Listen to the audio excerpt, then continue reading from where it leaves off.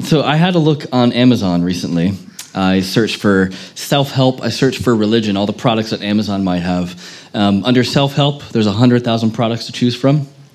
Under religion, there's 200,000 products to choose from. It seems basically everyone out there has a plan for your life as long as you're willing to buy what they sell. I mean, how would you even begin, even if you had the money to buy them all, how would you even begin to sort out, okay, what's right, what's wrong, how are we gonna figure this out? There are all these kinds of messages out there. Which ones are scams? Well, I wanted to find some of the best, worst examples, and there were lots of them. It was really fun to look at how horrible these examples were. But here's just one. Winning the lottery for everyday players. This was under self-help. Written by Professor Jones. There is no name, first name anyway, which doesn't really add to the credibility of what he's probably trying to sell. From its own description, it says, this is the book 150 million people would love to read. So people haven't actually read it, but apparently lots of people would like to. Doesn't seem very credible. Now, if this book was true, surely there would be more than one review. Surely that one review would be more than 3 stars. If this actually worked. Well, let's read that review, right? Okay. So from User Fashionista, titled Bit of a Flop. Content or review did not inspire me, in all very uninspiring lowercase letters. I feel like that should be like the proper response when we're around something and we're completely let down. Did not inspire me. Well, everyone has a plan for the good life, right? But does any actually deliver? There's all these promises out there, but who's actually going to come through with these promises? What Micah talks about, and what I believe we also know from experience, is there are many plans out there that either don't deliver or are flat out harmful to us because they use us up and they can lead us astray. I mean, for 10 pounds, you could buy Professor Jones' book, and you will have been used up and led astray for those 10 pounds, I'm sure. But in the more important areas of life, being used up and led astray can cost us more than 10 pounds. And what Micah does here in this kind of scathing chapter 3, is he brings to our attention how sin uses us up and leads us astray. So last week we talked a lot more, we focused more on oppression and everything that might come with that more in this world, and the realities of oppression and stuff and chains in this world.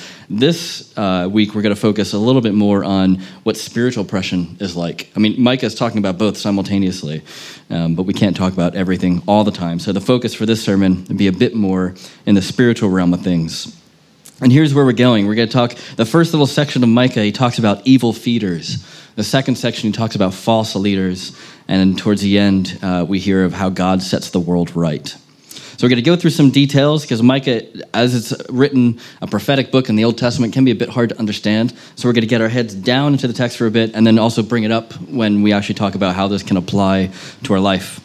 So let's first start with evil feeders, the first 4 verses here.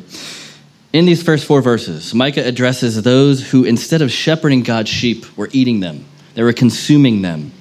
They weren't good, they were evil, feeding on God's people. And through Micah, God is directing his message to the leaders and the rulers of God's people. So these are the people who are in charge of caring for others. And as we've heard before in the stuff we've already looked at in Micah, they aren't embracing justice. That's the first problem that God has here. These leaders are not embracing justice. He says that they, in verse 2, they hate good and they love evil. They can't stand the smell of good. It makes them sick to their stomach. If you know how Christina reacts to mayonnaise, it's that kind of thing. She can't even look at it. Causes her stomach to turn. And that's how the leaders are, these evil leaders are, when it comes to something good. And they love evil. They love evil the way a father loves a son. They love evil the way a husband loves a wife. They love it. They embrace it. That's how they feel towards evil. But then the image gets really gruesome. It's like an intense episode of The Walking Dead. It's some kind of grimy, whatever the newest grimy horror film might be. These are what the people in charge of others' good are actually doing. First, the skin is torn from their bodies. That's pretty gross.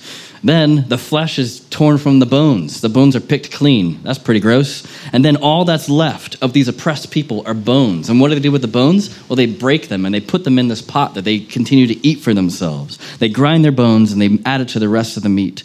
They make a complete meal out of these people. This isn't done to people who have died or people who have been killed. This is done to people while they're alive. And these are the rulers, these are the leaders that we have, who should be shepherds for the sheep, but they're acting like wolves. Actually, they're worse than wolves. They're cannibals because they're eating their own. Should have been loving carers, but instead they're evil feeders. And God's people are being eaten alive, and there's nothing left. So what is God doing about this? Well, in verse 4, we hear that when these people, if they stay on their greedy path, when these people cry out to God because of the sufferings and stuff that they're going to expect, God is going to turn his face away from them. Just as these evil people have turned their face away from good, God will turn his face away from them. They become repulsive to God. So what does this mean for us? Because obviously we have a different context here than what Mike is talking about. But I think one thing we can learn definitely is that sin is a vampire. It's vampiric. It eats us alive. It steals our life force, and we let it in. We ask for it. We want it to eat us. Now, following any other way than the way of Jesus means we leave open our necks, we leave open our wrists, and we're asking to be drained of ourselves. Maybe a good example is something like this. So if you feel lonely, so you search for a partner, and that's fine and good. That's what people do. That's great. But it's when we put a good thing above everything else where it becomes a bad thing. And in our want to be relieved of loneliness, a partner becomes more important than following God. And then we miss out on living a full life with God because we're focusing more and more and more around the lives of what we think is our partner, but it's really more and more around ourselves to be relieved of loneliness. Now, this is a really socially acceptable way to live. It's kind of how everybody does life. And it doesn't look bad on the outside. You can live like this and be fine. But here's where it doesn't work. Finding a partner is not a cure to loneliness. Because you find a partner, you still feel lonely. You get married, you still feel lonely. It's unfair to your partner to put all your needs for loneliness onto them. So it's not only bad for you, it's also bad for your partner. And the more that we put that need of being known, that need that can only be met by God, the more we end up starving ourselves. And we might be eating and eating and eating, but we're really spiritually starved, craving for something more. So it's ironic. In searching for the cure for loneliness outside of God, we end up more lonely. That's how sin is a vampire. It's an evil feeder. The idea of a partner completing us completely is an evil feeder. It's like a vampire. We'll take and demand more and more. And we will give and give and give, thinking, oh, maybe I just need to give more and give more to this, but we end up more decrepit inside. And when we stay in that state long enough, we don't call it a tragedy, we call it normal. This is how sin strips away our skin, strips away the flesh off our bones, how it breaks our bones, and how it crushes us. And eventually, if we stay on that path, we will be entirely consumed. But the day is coming when all that eats us alive will be under God's justice. I mean, God here is holding a gun to the heads of these rulers, to these leaders, to us, really, a sword to our hearts, not to kill us, but to awaken us to life. He wants us all to change. He wants us all to realign our lives with him. He wants these leaders and these rulers to realign their lives with him so that he doesn't have to bring this disaster. That's basically God is saying, if you continue in this way, this is not for your good, and I'm going to eventually make everything right. And when suffering will come, and it will, the worst thing that can happen isn't that suffering will come. The worst thing that can happen is for God to be absent when suffering comes. So that's evil feeders. Let's move on to the next few verses. The false leaders. God directs his message to the prophets of the day, and instead of leading people in God's path, these are the prophets, these are the people who are supposed to know everything about God. Instead of leading them down God's path, they're intentionally leading people down other paths for their own self-serving needs. They're prophets devoted to themselves, not devoted to God. And these false leaders are staggering away. The idea of leading people astray is like basically being drunk and kind of like you literally can't even walk a straight line yourself. And if you have other people following you, then they're all stumbling as well. They lack the moral and spiritual sobriety that leaders ought to have. And as they clamp down their teeth on their food, they give out a message of peace as long as you have food to give them. If they don't get what they want, they declare war. So for those who give them what they offer, they give a message of prosperity. If you just give me more time, whatever, I'm going to give you the freedom. I'm going to give you that message that you really want to hear. I'll give you health. You'll flourish. So these false leaders aren't just accepting bribes. They're demanding bribes. They're flat out demanding them. Now, if someone isn't able to give them what they want or refuses to give them something, it's the opposite. They're going to withhold that message of freedom, withhold that message of peace and flourishing. So off the bat, we see how easy it is in this situation that these false leaders can't be embraced by the poor. If you are struggling to feed yourself, how are you going to struggle to give stuff to somebody else? And if you don't have money to appease these leaders, you don't get peace. You get damned. But these prophets they're also promising something that they can't deliver. Because what they're saying here, this idea of proclaiming peace, that word for peace is a much larger word than how we use it today. It's generally we use peace as in like peacetime and wartime, like there's no war, like an absence of war, or the idea of peace and quiet, especially if you have a very exuberant 4-year-old. Peace and quiet does sound amazing. But the biblical idea of peace goes even further than that. It's complete human flourishing in all its ways. So it's more than just the absence of war, more than just like a restful, peaceful respite. It's when everything in your life is completely flourishing in all ways. And this is what these prophets are promising. Now, these false leaders, they're not going to bring peace. God is saying judgment's coming, destruction's coming on themselves and anyone else who follows them. So they're promising something that they can't deliver on, but they also require others to sacrifice them in order to get that false message. So these liars are manipulating others to give to them for a reward that the people are never going to see. And if people don't give to them, then they go after them and steal from them anyway. So what kind of hope would you have if these are your leaders as people here? It seems hopeless. And if these false leaders couldn't get any worse, we read that God will stop their divination, which is at the end of verse or the middle of verse 6. Basically, what that's saying is these prophets are worshiping or saying that they're worshiping God, the God, but are going about it in the same ways all the other outside nations would go about it. Basically, whatever it might mean to worship all the other outside lesser gods, that's exactly what they're doing. So it's a method people would use to worship other idols, like witchcraft or sorcery or child sacrifice or all these other kind of things. So other nations around them would use all these alternative methods to seek the gods. And that's exactly now what God's people are doing. So they're starved for the sacred, and they're finding all these different ways to kind of get to that sacredness. So more than just having a bad message, these prophets who really should know better, they also use bad methods. They're trying to get God's blessing for themselves, not only from bad motives, but also from bad methods. So across the board, they're just not very good. They're bad. Wrong theology leads to wrong practice. And as we've seen this already, Micah's time isn't all that different from ours. Like technology might be better, and we might live in better houses, and now we have, pubs where we can deliver beer directly into a glass, and our lives are gotten better. But we still have the same kind of spiritual problems, the same kind of spiritual issues that humans have always had. And sure, I'm sure there are people who practice witchcraft today, but probably not all of us practice witchcraft who are here in front of us. But all of us do use bad methods to try and get what we think we ought to have. Wrong theology leads to a wrong practice. So the very first thing an idol does, the very first thing some other god does is lie, just as we've been reading here. This isn't new. It works on us every single time. It's literally the oldest trick in the book. It's what went on in Genesis 3 in the garden with the very first sin that happened to humans. Here's the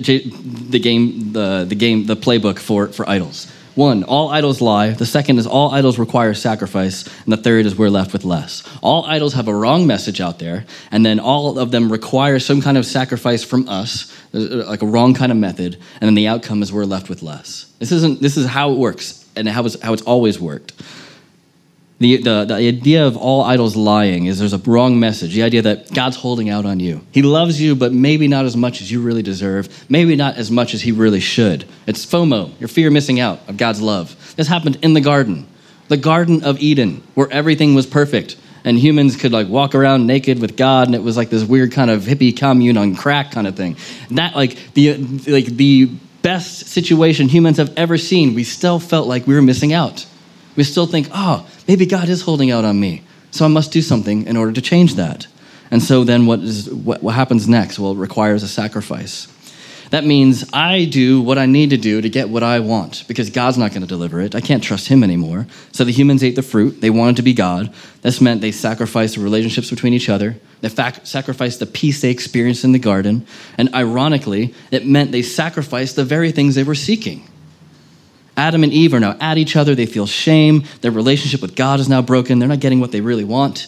And what's the outcome for Adam and Eve? It wasn't happy. They got chucked out of the garden. They're left with less, away from God's presence. They didn't get peace. They didn't get more of what they thought they wanted. They got less. They brought war upon themselves. They aren't flourishing. They get frustration. They get struggle. They get labor. Now, listening to the wrong message led them to the wrong method, and they're left with less. This is common. Advertisers know this really well, and they exploit this all the time. Basically, every single advertisement can be this message, method, outcome kind of thing. If you're not familiar with the most interesting man in the world from Dos Equis, I will tell you about him. No, there he is. This is a kind of a popular commercial in America. I think it's probably been around here a little bit. There's at least a couple people who knew what this guy was. Basically, this is who every young man wants to be. This guy parachutes out of planes. He's like the best at sport. He always win. If there's an award, he'll always win it. He always has women around him, apparently here. The actor who plays the most interesting man, he says, this is every guy's fantasy. And to quote one of the commercials, if he were to pat you on your back, he would list it on your resume. He's a cool dude. It's what we want to be.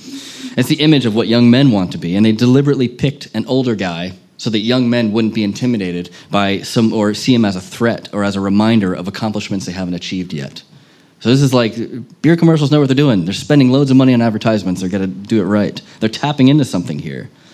And the lie with this is you are only as good as your accomplishments, or you can just be like this guy if you drink Dos Equis, drink this beer. The sacrifice is anything that doesn't make your list of what's impressive, like the hard, long work of being a good father or a good husband or committing to anything long-term. That's off the list because that's not going to, make me look cool. You treat people as objects, like women just become objects because their only worth is to make you look good. And the outcome is a lonely life. Now, this is a dumb example. For sure, it's a dumb example. But if beer companies know this formula and are exploiting it for you to buy beer, what about those who have more power and are more insidious, who know that formula and exploit you in other ways? Because this simple formula applied to bigger things really can be devastating. We have a million messages beamed into our eyeballs, rammed into our eardrums, and they're with us when we wake up, they're with us when we go to sleep, they're with us when we walk around in the outside world, but then that's just outside of us. Within us, there are also a million other things going in our hearts. We have all these unmet desires, we have all these hurts, all these pains, dreams, things we get excited about. Is everything lined up with God's way? No, of course it's not. And then there's the very real existence of dark spiritual forces that are at work. The world, our own hearts, and the spiritual forces against us are all wanting to take us out. All offering so many different messages that aren't for our good. And if we just kind of skate through life, we're easily going to be catching on to some of these. And so for us, wrong theology leads to wrong practice. It's a wrong theology that God is holding out on me. God really doesn't care about me. He can't do anything for me. He isn't really bothered. So we try and find our own way, but then we're all tired, we're all anxious, we're all sad, we're all lonely. And this is also, by the way, how you can live impossibly busy lives and still feel like you're not doing enough because you bought into something else. The God of success is going to eat you alive. The God of prosperity will strip the meat off your bones. The God of sex will break what's left and consume you completely.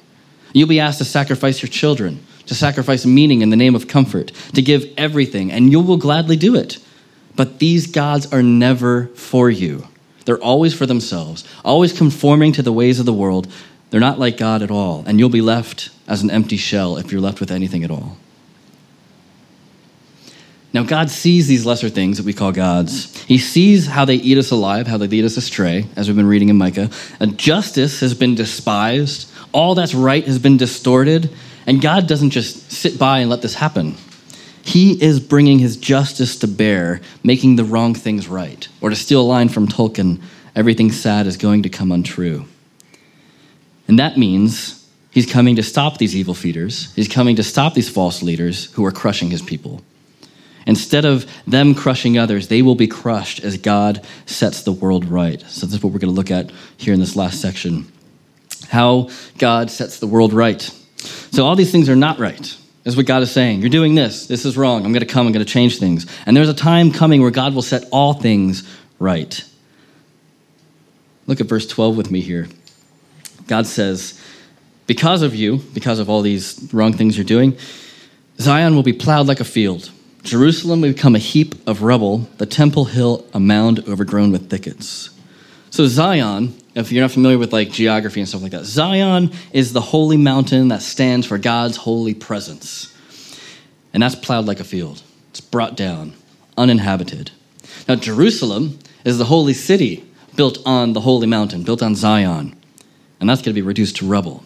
The temple, which is in Jerusalem, which is on Mount Zion. The temple is the holiest of all places. And even as you further in, as you get into the temple, it gets holier and holier and holier. The place where God dwells, the symbol of God's presence in the entire world, that's going to become an unnamed mound of dirt. Everything the evil feeders built, all that they stood for, all the false leaders were working towards, the end will end up destroyed, empty, nameless, completely forgotten. And maybe a bit of background here to bring to a point kind of what Micah is trying to talk about here. In the Old Testament, God uses space to talk about his holiness, because it was about the symbol of where God's presence was. Certain places were more holy than others because it was more of a symbol of God's presence. So the more that God is present, the more holy the place becomes. And there were degrees of holiness. So the most unholy places in the Old Testament were outside of Israel. Jerusalem, where God lived, was more holy because that's where God is. The highest part of the city was Mount Zion, that was even more holier. Then at the top of the mountain was the temple. So the very top of the top was the temple, and that was the holiest place. And even in the temple, there are degrees of holiness of where God's presence is, right up to the Holy of Holies, where God's presence was most intense. And it was so intense that only one priest could go in there one time a year. And if that happened otherwise, people would just die, which is pretty crazy. It doesn't happen here. If you come up and steal the microphone, you won't die. So when God says he's going to destroy Zion, he's going to destroy Jerusalem, that he's going to destroy the temple, this is more than just like a national concern for Israel. This is God saying, I'm going to wipe myself out. I'm going to remove myself. My presence will be no longer with you. That's the thing that set Israel apart from the other nations. God was present there. He says, this is not going to happen. I'm done. Can he even do this? Is this even allowed in God's rules? Well, everything that the evil feeders built, all that the false leaders were working towards, ends up destroyed, nameless, empty, and forgotten. And Micah is treating Jerusalem, the city, as like a religious unit. Like Jerusalem itself as a religious unit. The city was impressive, but it was built on bloodshed. It was built on corruption. It was built on oppression. What if we were to do that today? Like, what are the Jerusalems of today? If we were to treat cities like religious units, what are cities that stand for something? What are the Zions of today? Your Londons, your New Yorks, your Silicon Valleys. I mean, these cities have their own religion that the rest of us look towards. I mean, we may not pray towards Mecca, but we know like how much we direct our attention to what they're beaming into our phones, into our heads. Consumerism, attention, this is all acts of worship. And we are devout consumerists. What would happen if we view Manchester as a religious unit?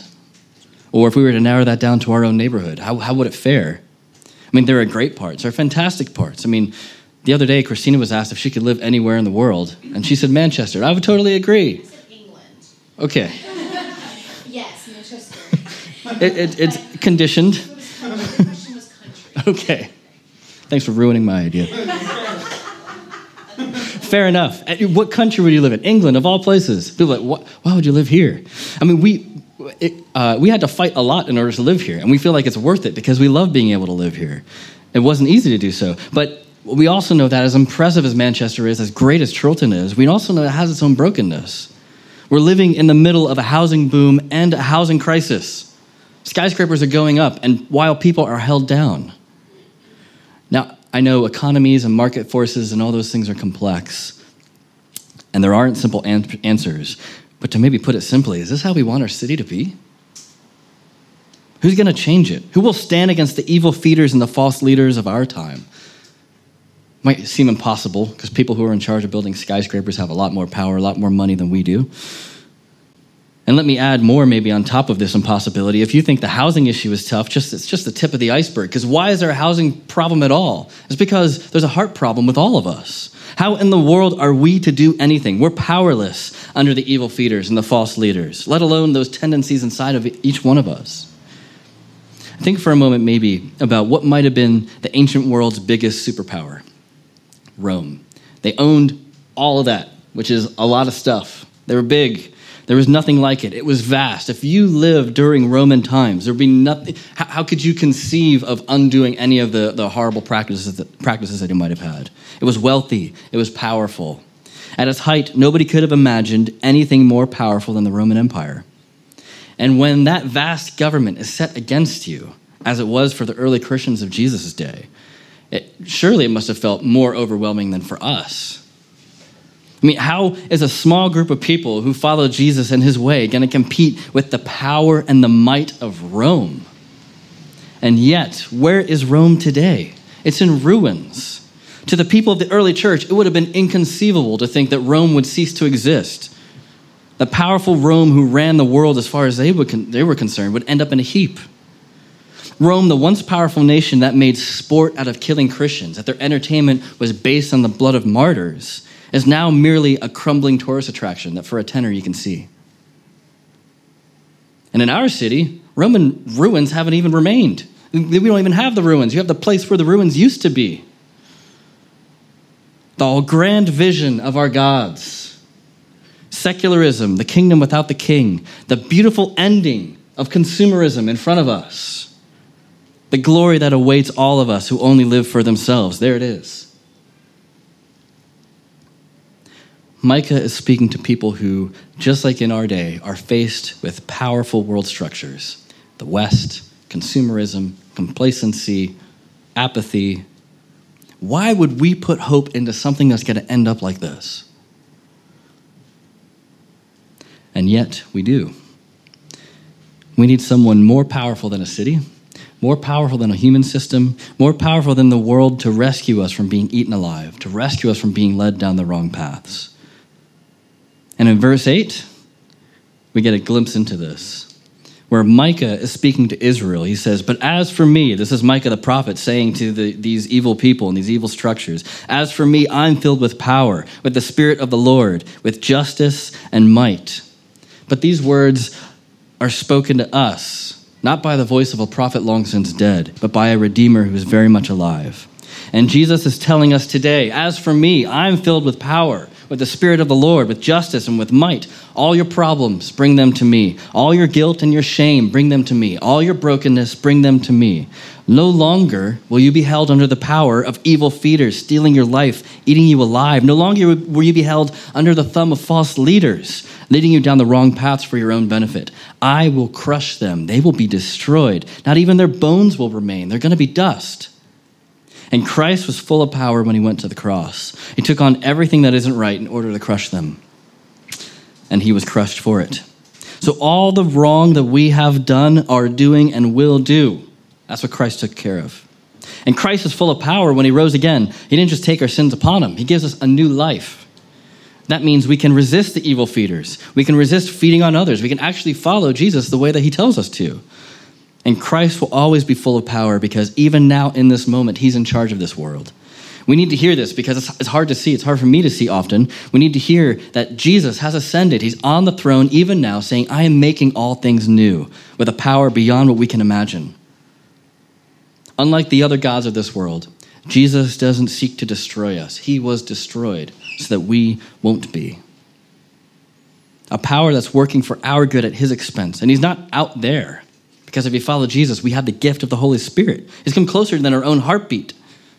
And so through the gift of the Holy Spirit, we see that the Holy Spirit in us is life-giving instead of life-stealing. He's not feeding on us, he's feeding us. That should be reassuring. That's for each one of us. We don't have to wonder where we stand with him because it's not on us to impress him. He's not keeping score.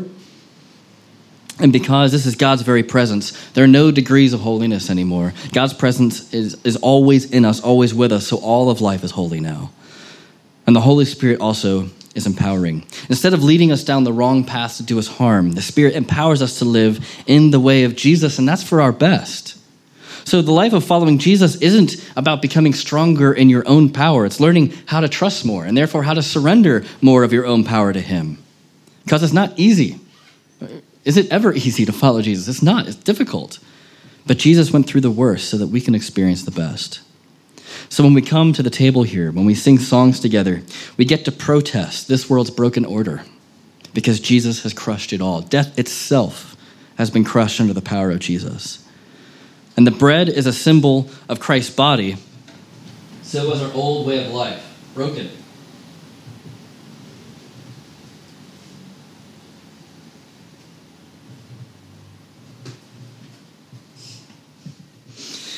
We also get to sing about the hope that the Holy Spirit has in us. It's life-giving, it's empowering, and all through God's grace. Jesus has done it all. And he's given us the Spirit so we don't have to do life in our own power. We get to surrender to his. And that's what this wine gets to symbolize. The wine represents Christ's blood. It's a symbol of the new life that we get through him.